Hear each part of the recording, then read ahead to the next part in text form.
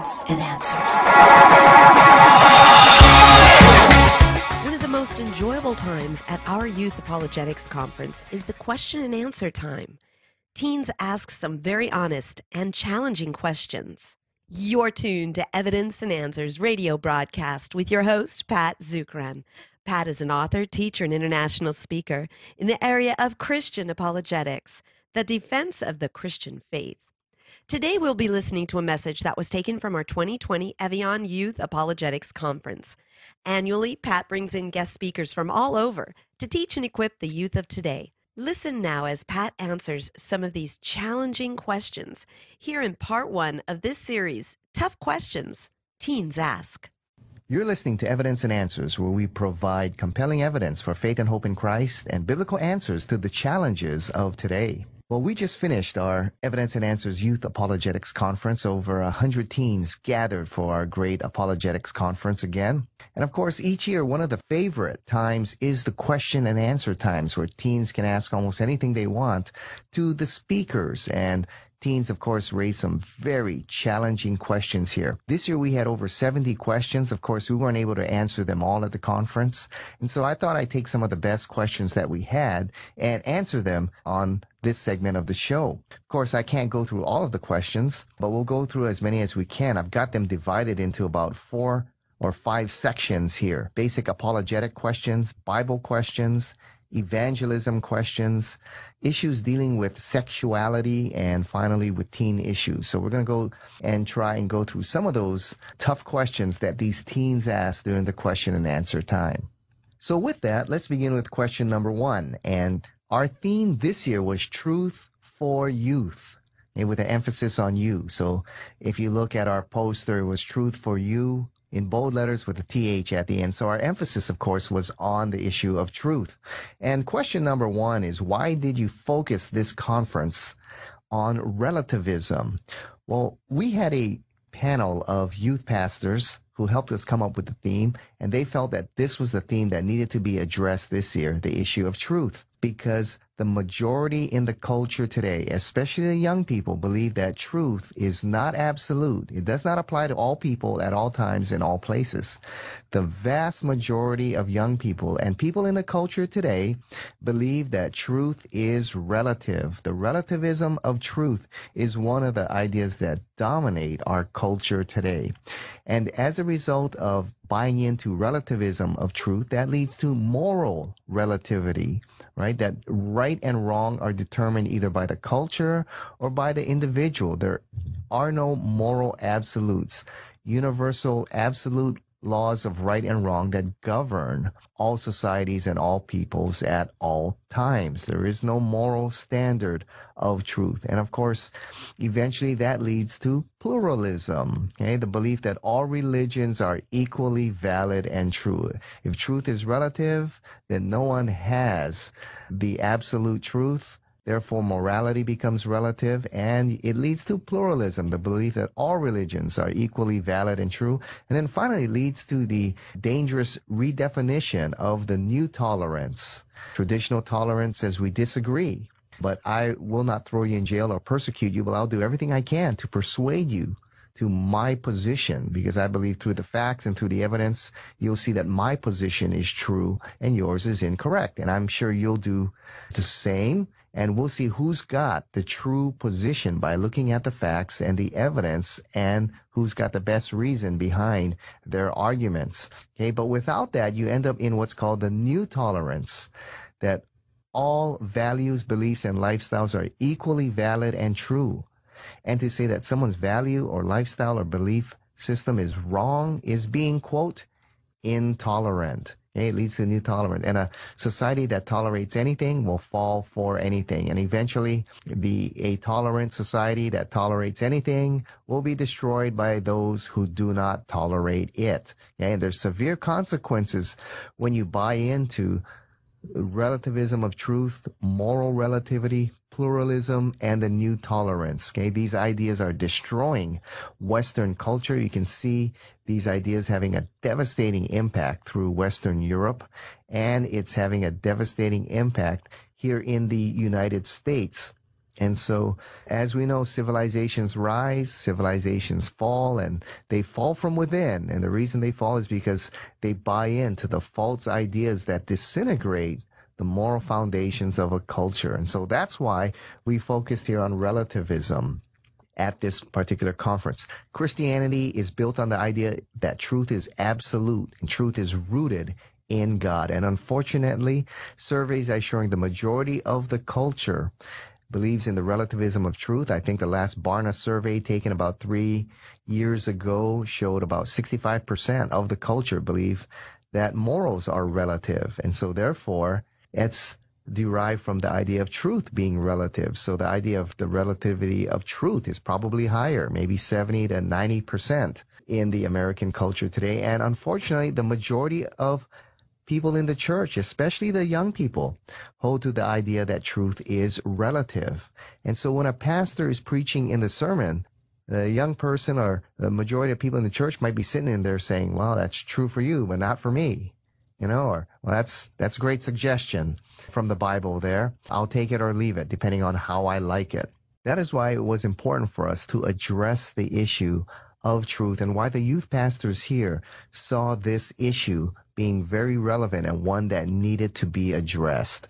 That's why we, in our first message, we spoke on the failure of relativism, and then I spoke on the authority and inspiration of the Bible, our standard of truth given to us by God. Now, the next question is another good one here. Why is relativism in this world? I think what this person is asking is, how did it come about? That's a very great question here. According to the Bible, in John chapter 14, Jesus said, I am the way, the truth, and the life. So truth is rooted in God, and God is the source of truth.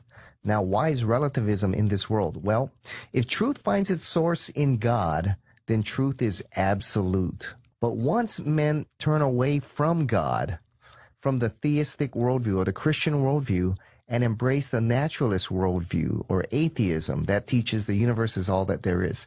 If there is no God, which is the worldview of the culture today, the naturalist worldview, then truth, if it does not find its origin in God, where in the world does truth find its source? It finds its source in man.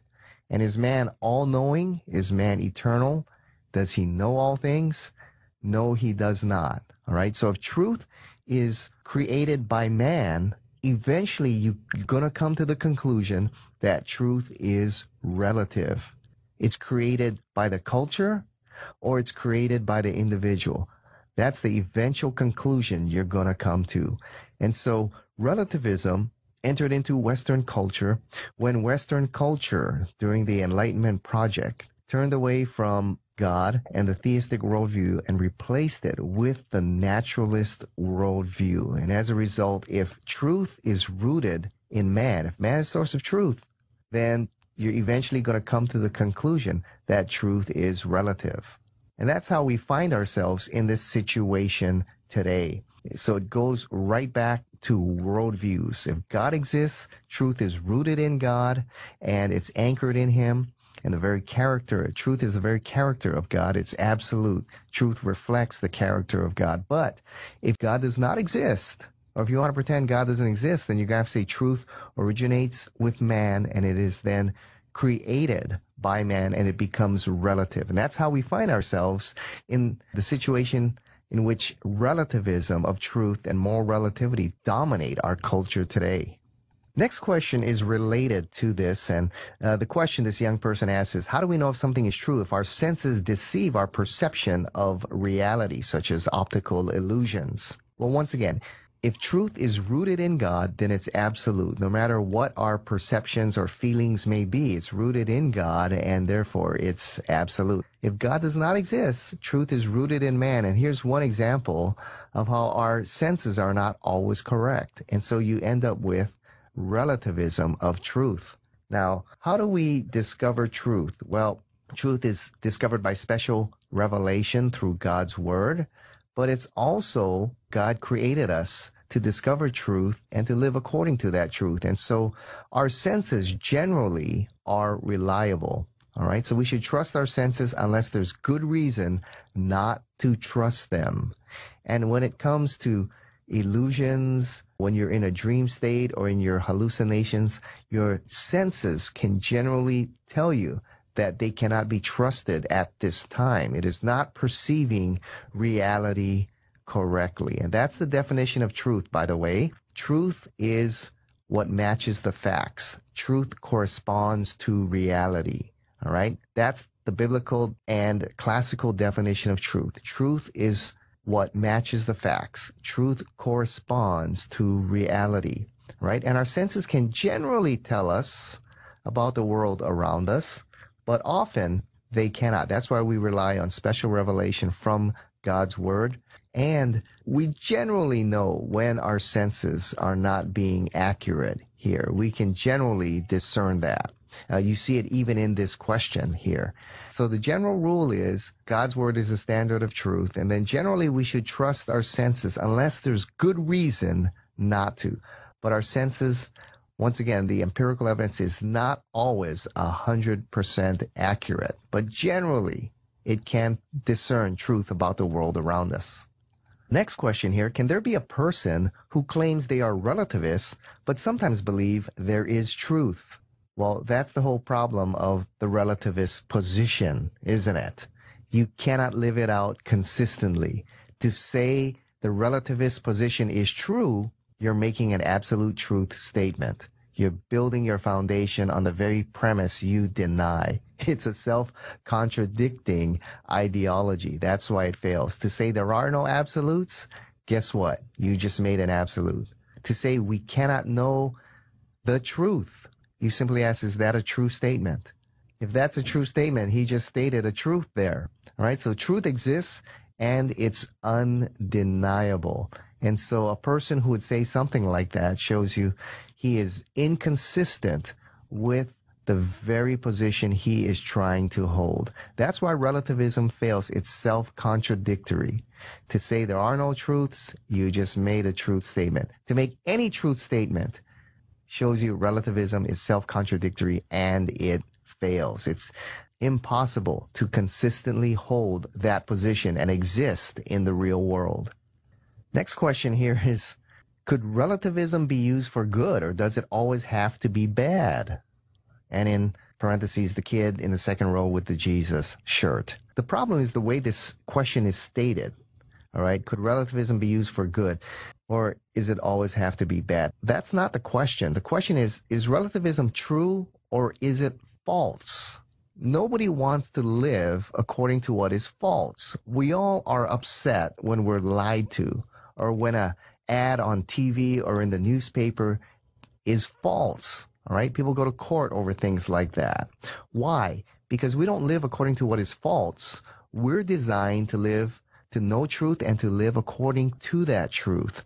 So the question is, is it true or is it false? And if it's false, you definitely don't want to buy into that ideology. You always want to live according to what is true.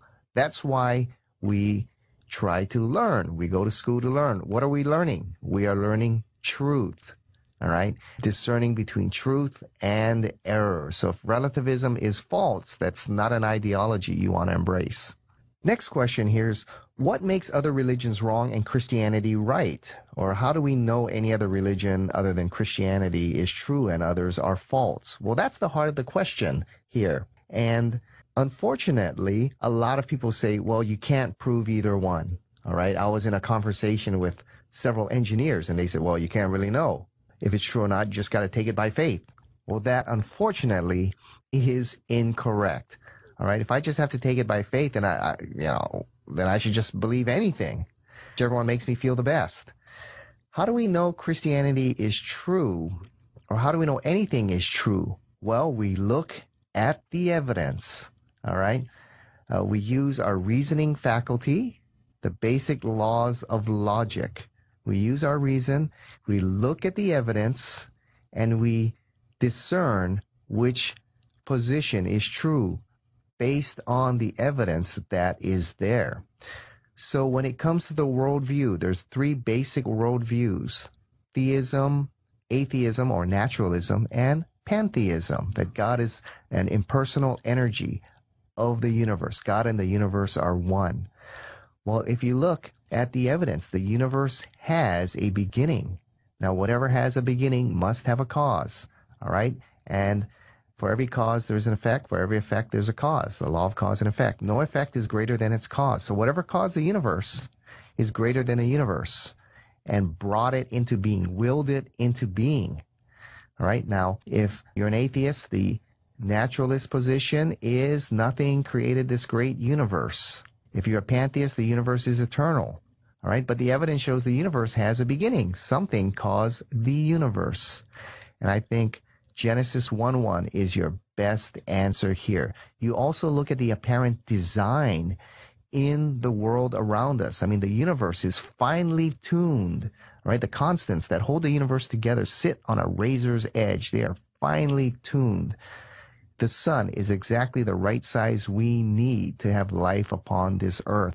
The planets are set in the right rotation sequence, the right size, so the forces of gravity pull on each other, allowing us to have life upon this earth. The brain, it's a complex machine, more complex than any computer that we have ever created. The apparent design shows you there's an intelligent designer. DNA is another one. The DNA code, as Bill Gates said, is more complex than any other computer code that we've ever created. Right? So something like DNA shows you there's an intelligent designer. DNA code, language, points to intelligence. All that points to an intelligent, all-powerful creator. Therefore, pantheism would be out the window. And all the religions that hold to it, like Hinduism, Taoism, several sects of Buddhism, the New Age, they would be ultimately false. Naturalism and the ideas that are upheld, that are built on the foundation of naturalism or atheism, would ultimately be false. Therefore, that leaves you pretty much with the God of the Bible. Complexity and design point to intelligence. That points to an intelligent creator. The God of the Bible is the most reasonable conclusion here. Then you look at the universal moral law code. Everyone has an understanding of right and wrong. Where does that come from? A moral law must come from a moral lawgiver. So you're talking about an all-powerful, eternal, personal, righteous, and just God. And that's the best explanation for the universe around us. And I believe that the Bible describes the God, the creator of the universe. I think the Christian worldview best explains the universe around us. Then we have the resurrection of Christ. Here you have a man who claimed to be God and confirmed his claim to his miraculous, sinless life, death, and resurrection. And we have a very accurate record of him in the New Testament here. So a man who claimed to be God prophesied and performed his own resurrection from the dead and lived a sinless, miraculous life. Well, I would say that guy confirmed his claim to be the divine Son of God, as no one else in history has ever done. So you look at all the evidence, and it best supports Christianity. And if Christianity is true, then the other worldviews and religions that teach contrary to it would ultimately be false. Now, other religions, are they false in every single thing they teach? No. All right. If you look at the Confucian system, and some parts of other religions, their ethical principles are quite similar, and there's others that also teach monotheism. So they're not completely wrong in everything, but in being able to have a personal relationship with the God of the universe and to have salvation in that arena, only Christianity is indeed true. And the great thing is, God has revealed himself through creation, his Son, and through his Word. And so you can know him personally through the Bible, through the study of creation, and through his Son, Jesus Christ. Next question here, and we're just going through them pretty quickly here. Why the God of the Bible and not Allah? Allah of the Quran. Well, when you study the nature of God in the Bible and in the Quran, you see that they're very, very different. In the Bible, God is a Trinity, one nature, revealed in three distinct persons, Father, Son, Holy Spirit. In the Quran, that is blasphemy, all right? Worthy of death. Okay, you've committed the unpardonable sin of shirk. Throughout the Quran, it states that the Trinity is blasphemous teaching. So you cannot say the Trinity is the true nature of God or it's blasphemy, and both are right at the same time. Also, when you look in the Quran and in the Bible, the nature of God is very different. I mean, you look in the Bible, God is a personal God who seeks to rescue his people and have a very personal relationship with him. You look at the illustrations in the Bible of God the Father. He's described as the good shepherd who gives his very life for the sheep. The story of the prodigal son, where the father is looking daily for his prodigal son to return. And when he does, Luke says that he runs to the son, something unheard of in the Middle East. That's the kind of personal relationship that's pictured of God in the Bible. Hosea, a husband with his adulterous wife, how he keeps reaching out and rescuing her. In the Quran, Allah doesn't have a personal relationship with his people. He's watching you carefully, and you'd better be obeying his law or judgment is coming upon you. But he doesn't have a personal relationship with his people like you see in the Bible. The imagery of the prodigal son, the good shepherd, the husband to a wife, those images are foreign to the Quran. Allah in the Quran has 99 names, the 99 names of terror. Love is not one of them. 1 John 4:8 says that God is love. That is one of the primary character qualities of God, is love. That's foreign to Allah in the Quran. And so if you study the Quran and the Bible, you will see that Allah of the Quran and the God of the Bible are very, very different, especially when it comes to the doctrine of the Trinity, that Jesus Christ is the divine Son of God who revealed himself here in the flesh, died and rose again, something Islam clearly rejects. It's blasphemous to say that God has a son. They reject that Jesus Christ is the divine Son of God. They reject his death and the resurrection. The more you study the Quran and the more you study the Bible, you're going to see that we're not talking about the same God here. They're very different. The final question we're going to answer in this segment here is, how do you know Jesus was saying the truth? Well, Jesus stated, I am the way, the truth, and the life. And Jesus claimed to be the divine Son of God, and God is truth. And Jesus confirmed his claim to be God in the flesh through his miraculous, sinless life, death, and resurrection. Through his life, he lived and embodied truth. He lived a sinless life. In fact, in John chapter 10, verse 33, he asked his opponents, what sin do you convict me of? Of what good work do you stone me for? He said, I've shown you many good works. For which of these do you stone me? He was saying, can you convict me of any sin? They could not. Even his closest disciples, those who were with him for 3 years, could not point out any sin in his life. 2 Corinthians 5:21 states, God made him who had no sin to be sin for us, so that in him we might become the righteousness of God. Pilate, when Jesus stood trial before him, Pilate looked at Jesus and says, I find nothing wrong with this man. So Christ taught truth, and he lived out the truth so powerfully no one could condemn him of sin. His words were consistent with the teachings of the Word of God. The prophecies that he made were indeed true, especially predicting and accomplishing his own resurrection from the dead. And so he was the embodiment of truth, so we can trust that what he indeed taught then was indeed true, and you can experience the truth of his teachings as you apply his truth to your life. Well, that's all the time we have in this segment for the tough questions teens ask here. This is from our recent Youth Apologetics Conference. I just gave short answers here, without looking at notes right off the top of my head, like I did on stage with the youth there at our conference. But for more complete answers, go to our website at evidenceandanswers.org and type in some key words there to your questions, and you'll discover articles and radio interviews on many of these questions that were asked, and they'll give you very much more in-depth and thorough answers, whether from me or guests on our show or other guest speakers, on the topics that many of you are asking. So those are just some brief answers that I gave right off the top of my head here, looking at these questions.